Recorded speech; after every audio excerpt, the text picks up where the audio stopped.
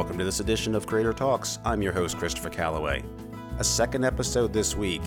First I had one Monday, and now I have one today. Now neither one was very long, but put them together and you get one solid hour of interviews. I like to keep my interviews separate, except for those on the con floor where I'm talking to a lot of people who don't have a lot of time.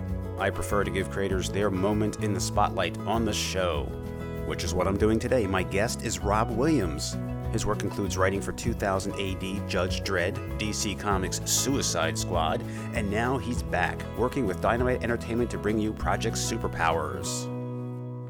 Can you believe it has been 10 years since Dynamite brought back those public domain heroes from the golden age of comics? The Black Terror, the Green Llama, the Death-Defying Devil, and many more. Well, Rob is bringing those toys out of Pandora's box and back to comics, launching his new series with a zero issue on July 4th, and it's only 10 cents. And then the series launches in August with issue number 1. So, we talk about the series and a YA book he's also working on, Roy of the Rovers. That will be available in bookstores in September. Of course, I ask Rob the questions I ask all my guests, and his planned convention appearances, and why he likes creator-focused conventions. And then after the closing credits, I have a little post-credit sequence for you to check out. And now from the UK, I bring you writer of Project Superpowers, Rob Williams. Here now on Creator Talks.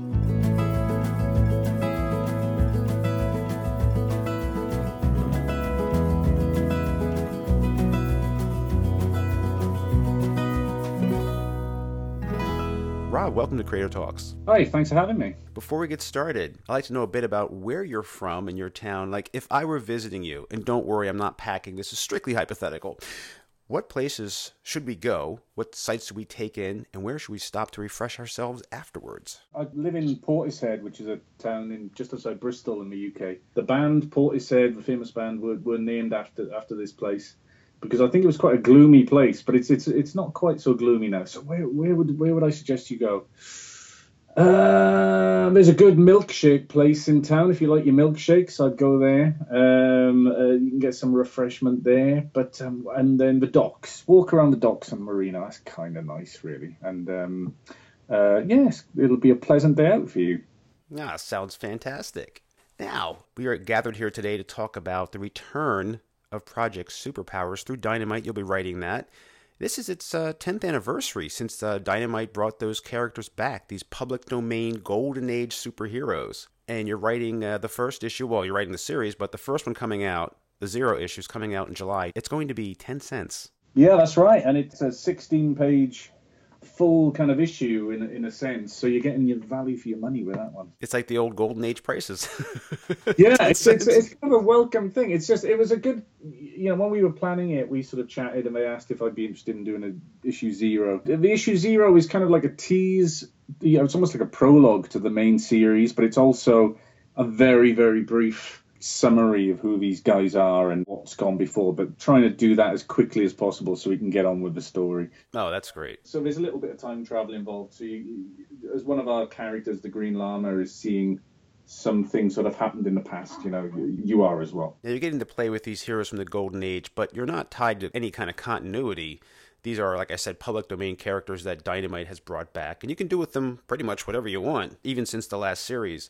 That said, how much of the character's personality or background are you keeping from the Golden Age, if any? Given most of their personalities were fairly two-dimensional back then, you should be able to go nuts now and do whatever you want. Yeah, there is that aspect to it, and it's certainly a case of trying to make them, feel a bit more three-dimensional perhaps these days, and more contemporary, and sort of thematically, that's something we're playing with the series. These are Golden Age characters, as you said. That even in the book, they came from the 1940s, and now they're in 2018. So it's really trying to explore if these characters are still relevant today. What about them works in today's world, and what doesn't? It's a superhero book, and any superhero book, the overriding theme is one of heroism, which never goes away and never gets old. Sacrifice and heroism. So that's in there, but it really is a case of these are accepting that these are old characters, but trying to create a storyline where they reflect that, but also have to try and work out whether or not they matter anymore, really.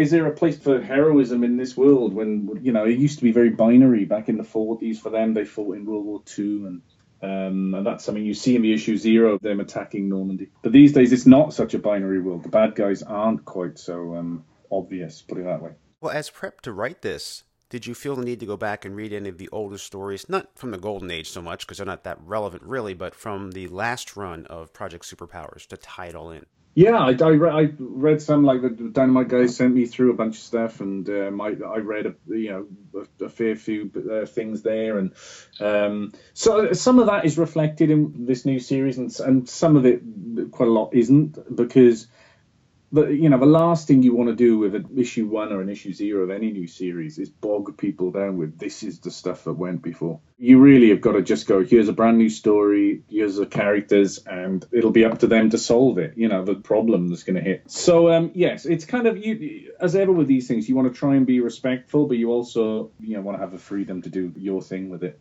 Well, Dynamite's always been pretty good about that, allowing creators just to start over again. How do you plan to tie this series into the previous one, other than the fact that the heroes come to the present, and is that through Pandora's box? That's what happened in the prior series. There was a case of they were in the 40s. There was, as you said, there was Hitler. There was a plot where Hitler had got hold of Pandora's box, and the heroes in saving the day then and stopping Hitler sort of using the magical abilities to actually destroy the world, they got trapped in the box, and that's how they got brought to the present day.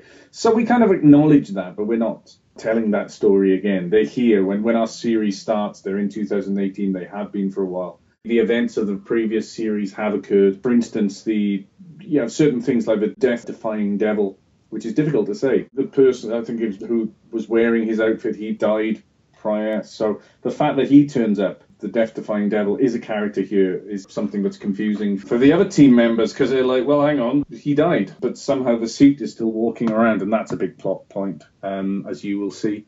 And the whole thing with Pandora's box might come back into it. Well, I don't want to give too much away. So, as I say, we're kind of we're nodding back to certain things that have come before, but you really don't need to have read the prior series to jump on board with this. Now, in the prior series, was that Pandora's urn? I believe it was. I mean, I think it was an urn, but it was Pandora's box, right, by a different name.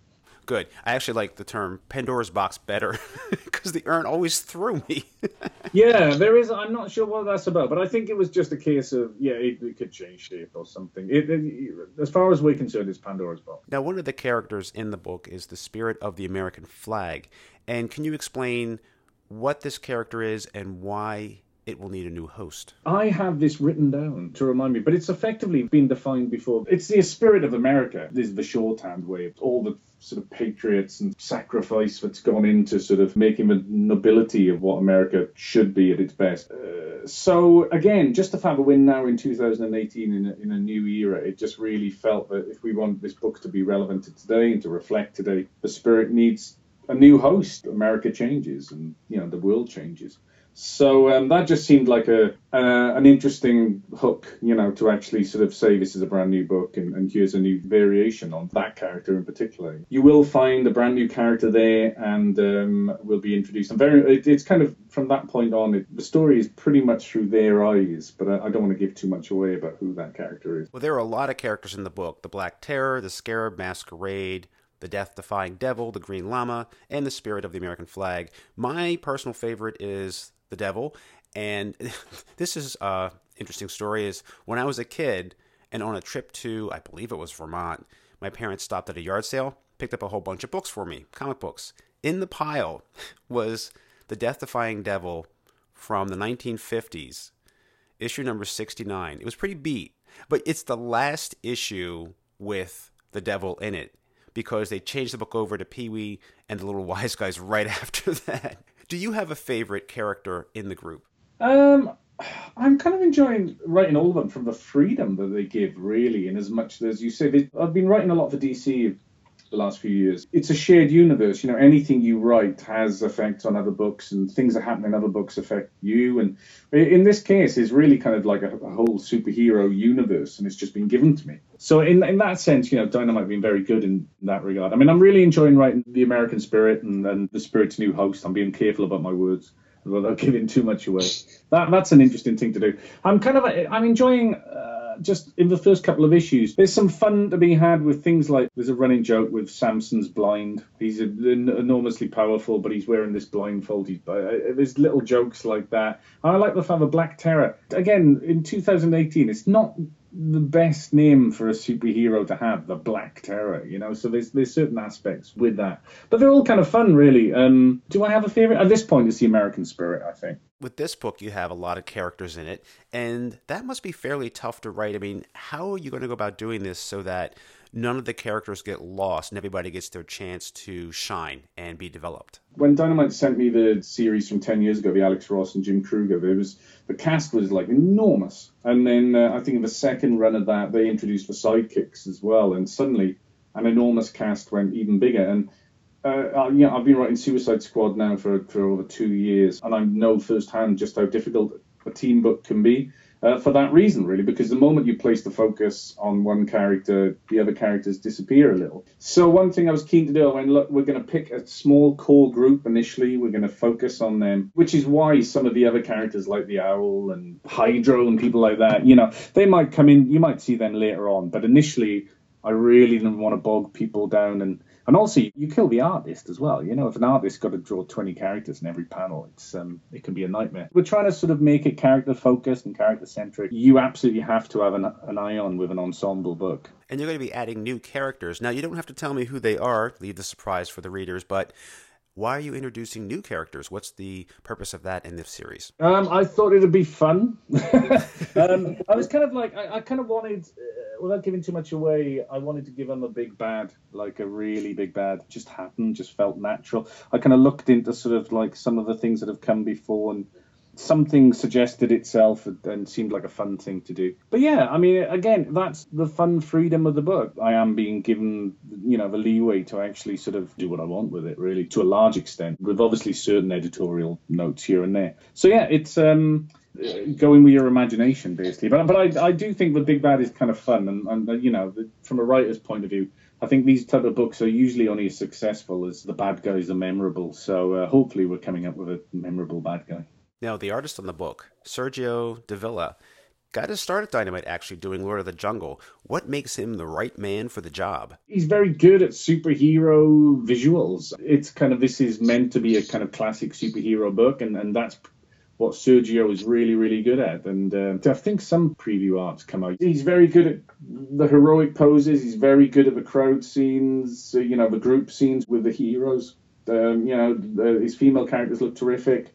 And he's just like, we said going in that we wanted to feel like we were doing a Project Superpowers movie, and he does that kind of widescreen stuff, which we're aiming for really well. So, yeah, he's a good choice. So the 0 issue's out in July, and then the first issue's out in August. And from what I've read, there's no cap on this. They're just going to leave it open and see where the series goes and how it does. Yeah, I think so. I mean, we've got an initial... we won't give too much away. We've got an initial sort of like structure. The realities of the market will probably suggest how far it goes. If it does as well as everyone hopes, then you'll probably see an awful lot more of it. Now, something else you're working on, you have another project coming up, writing a series of YA novels of Roy of the Rovers.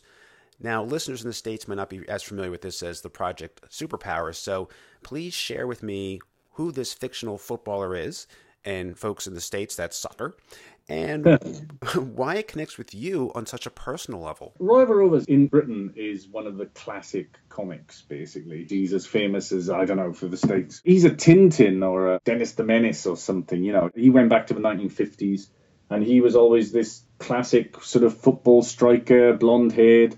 He had a trademark shot called the Rocket, and he played as sports comics often do, in like a Rocky type of thing, just the classic sporting moments, the last second winning goal, is just, that's who Roy of the Rovers was. So Roy of the Rovers was published for many years, and then in the 90s, I think, it ceased publication. So we're bringing it back, but we're relaunching it with a younger 17-year-old Roy. Again, very much sort of trying to make it appeal to young adults. Football's the most popular sport in the world, probably. And there is something about Roy of the Rovers which is just classic sporting drama. And so, yeah, we're telling his new tales. And I'm currently writing the second graphic novel at the moment. And we got really high hopes about it. I've had a very good reaction to the initial launch news and the initial art shows and things like that. Yeah, the World Cup's on at the moment. Now is the time to be doing a Roy Verhoeven comic, I think. And when is that going to hit the market, and how can we get a hold of that? September, I believe, the first graphic novel's out. You'll be able to get it through bookstores. I think in the States you'll be able to get it through Amazon and things like this. I'm not entirely sure it'll be in traditional comic shops. It might be, but I think this is really something that's more predominantly aimed at the bookstore market. Well, I have some fun questions for you I ask all my guests, if you have some time for that. Yeah, sure, absolutely. Well, when you're not writing and working on comics and YA novels, what do you like to do for rest and relaxation? I've got 2 children. I have no rest and relaxation. What do I do for rest and relaxation? I like watching movies. I like occasionally playing five-a-side football, I guess, or soccer. Probably spend far too much time playing things like Championship Manager and football management games on the computer. Reading books. Yeah, that's about it. Walking my dog. But those are all things that I might start crying even talking about, because I do none of those things because I have 2 children and I'm a professional taxi service at the moment. I understand. Thinking back to a birthday that stands out in your memory, why does it stand out? What was special about it? That is a difficult one. Special memory of a birthday. Maybe 8, 9 years old. I remember getting a Star Wars birthday cake with an X-wing on top of it. That was pretty special. I don't know if I was 8 or 9, something like that. Oh, and then how old would I have been? I think the first time I went to San Diego Comic-Con was probably about 13 years ago. We were in San Francisco, I think the week afterwards, and it was my birthday. And we went out in San Francisco, drank too much whiskey, and hired a convertible the next day and drove down to Monterey to go whale watching. That was fairly memorable. Although I felt so hungover from the whiskey, I was virtually hanging out the side of a convertible all the way down the coast and feeling absolutely atrocious. So it wasn't quite as idyllic as I initially made it sound. So yeah, I'll pick that one. And still thinking back to when you were a teenager, about 12 to 14 years of age, what posters or pictures did you have in your room? Oh, that would be telling now. You're going to get me incriminated. I think I may have had... What did I have on my wall? Bad heavy metal bands, probably. People like Def Leppard, and I had a poster of Debbie Gibson. I think I had a teenage crush on Debbie Gibson. That shows my age. I can't remember. I think I've embarrassed myself enough. I'll stick with those answers. Well, at the time, what were you listening to? What was in heavy rotation on your cassette player or turntable? It was, bad heavy metal. It was Night Ranger. I liked a British prog band called Marillion. I had dubious teenage taste in music, it turns out. But it would probably be like band posters like most people. Hypothetically, if you were stuck on a deserted island and you could only have one book with you, and it doesn't have to be practical, something fun that you'd want to read. It can be a graphic novel, it can be a prose novel.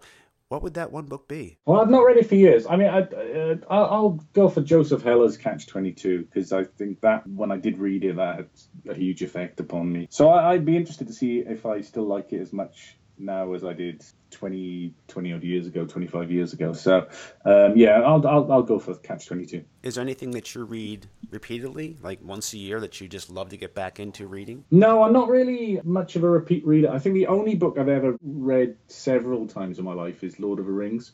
I've not read that for a very long time. I read that probably when I was about 13, something like that, and then went back and read it again when in my 30s. But no, I'm not really... There's too many books out there that I haven't read, without going back to reread, to be honest with you. Do you find the same issue with movies, that there's too many out there and too many things you want to see, you really don't have a chance to go back and watch ones over and over again? To an extent. I'm more so... there's things like... I can watch... Some of my favourites is like The Verdict, Paul Newman film, and Michael Clayton is a recent one. There's films like that which I can rewatch several times and thoroughly get something out of them every time. In fact, and then I'll kind of go back and I'll watch directors' commentaries on those type of things as well to get a different view on them. Yeah, I'm more likely to sort of rewatch movies when I am to read books. Since I have kids, reading novels is the time to do that is far more precious. I don't read as much as I used to, so there's always about 8 books by my bedside table where I'm thinking, oh God, I really would love the time to read those. So yes, there's too many books in the world. Yeah, I have the same problem. I have to get a bigger table for my bedside. Sure. And it's always like eyes are bigger than belly, right? Because I'll buy books and I read a good quote somewhere. Someone said when you buy books, what you're really doing is you think you're buying the time to actually read them. I'll always have, buy books and I still already have 5 still on my table still to go. So yeah, I'm never short of books. With the family and all the work you have to do you have any time to follow any comics that you like? Yeah, I read, what did I read? I caught up on the end of Extremity yesterday by Daniel Warren Johnson. I thought that was terrific. I've enjoyed that all the way through. Kill or Be Killed, I read recently, the Ed Brubaker, Sean Phillips. Enjoyed that very much. I'm sure there's many others, but and I read Garth Ennis's and Goran Parlov's Punisher Max Barracuda. I really enjoyed. When I was younger, I used to be like, it was the monthly thing, following titles and reading them monthly. These days, I'm way more sporadic. Stuff will sit on my table for a long time, and I'll eventually get around to reading them and be blown away by them, whatever. So yeah, but there's good stuff out there. If a company were to make an action figure of you, what would be your accessory? It would be a wine bottle. That makes me sound like I have some kind of terrible social problem. I'll settle for a wine bottle. I think that would be all right. My glasses come anyway, right? Because I'd be blind action figure. So I'm not taking that as an accessory. That's a necessary part of me. Yeah, all right. I'll settle for a wine bottle. Okay, and that actually probably answers my next question. What is your beverage of choice when you're resting and relaxing? It's wine. Bursting into tears. Help me, Chris. Help me. Is it red, white wine, Merlot, Cabernet? It's fortified wine on benches. You'll see me in street corners. No, it's what would it be? My wine of choice. I quite like a Malbec at the moment. I'm always enjoy a nice Sauvignon Blanc. Really depends on what wine. But yeah, I do enjoy a couple of glasses of wine every now and again. That'd be lovely. Final question. What is the one question you have not been asked in an interview, something you want to be asked about, something you want people to know about you that they don't know? That's too big and too vast. It's more what I don't want people to know about me, like appalling wine consumption. I don't really know that. It's just kind of... I don't have an answer for that, Chris, really. There's nothing in particular that I want people to know about. I'm just happy doing what I'm doing, really, which is perhaps a boring answer, but there you go. I'd like to be appreciated for the quality of my taxi driving, certainly.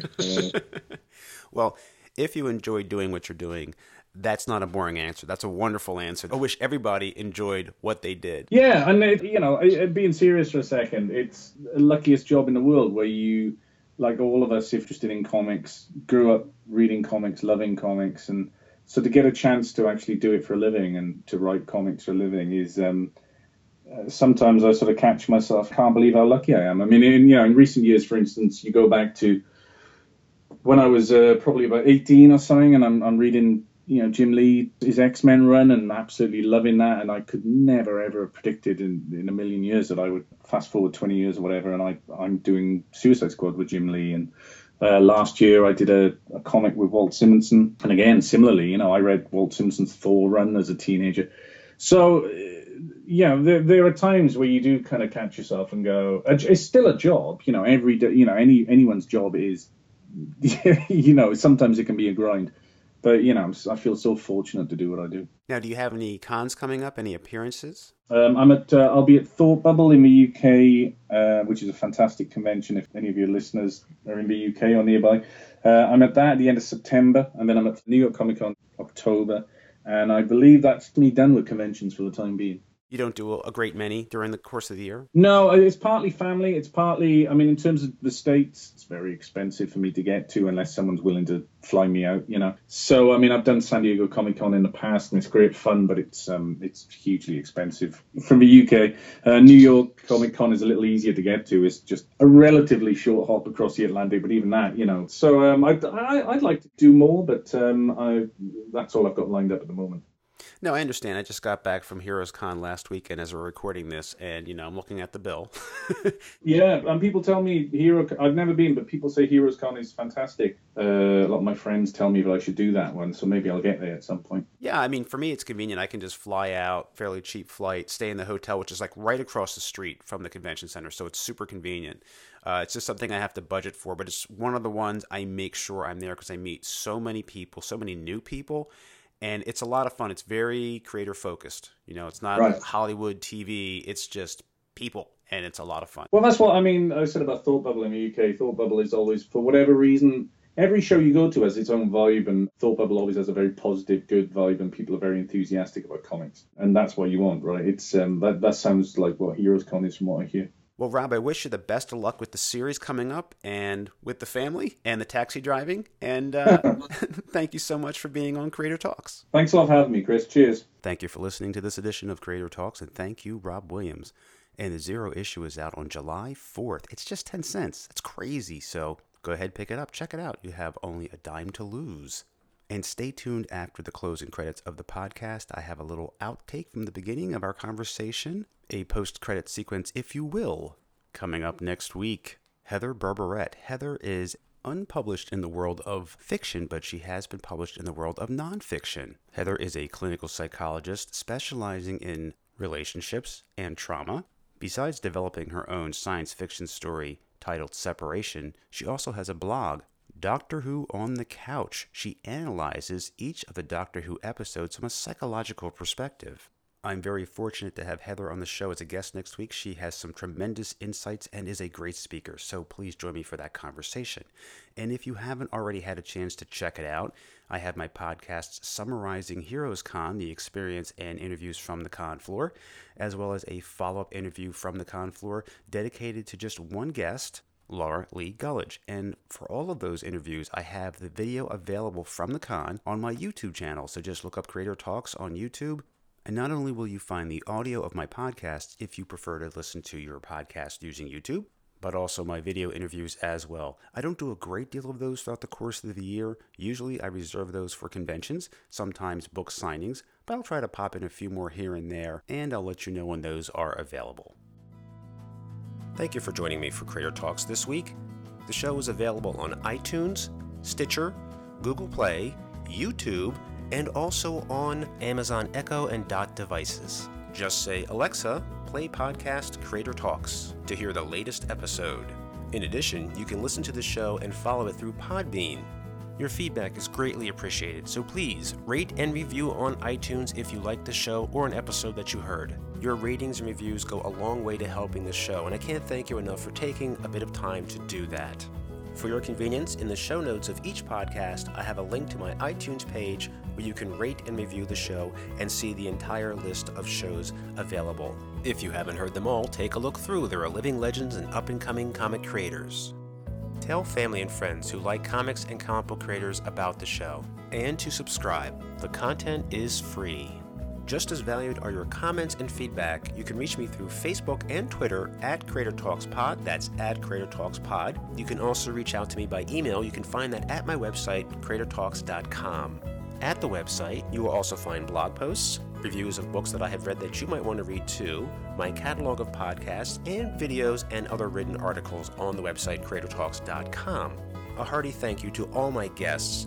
It is an honor and a privilege for you to make time to be on the show and talk to me about your work. It is your knowledge and insight into the creative process that makes the show so unique. My thanks also goes out to my family who makes this show possible, especially my executive co-producer, Mrs. Calloway. I'll be back each and every Thursday with a new interview. For Creator Talks, I'm your host, Christopher Calloway. Until next time.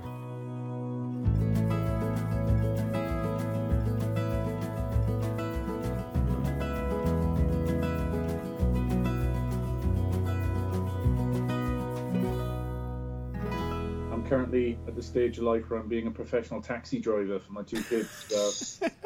But yes, all is good. Yeah, I had to do the same thing, drop off the kids. One goes to a camp today. It's almost July, and he's going to an ice skating camp.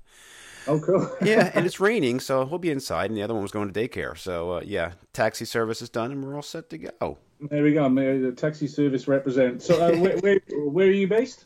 I'm in Delaware, about half an hour from Philadelphia.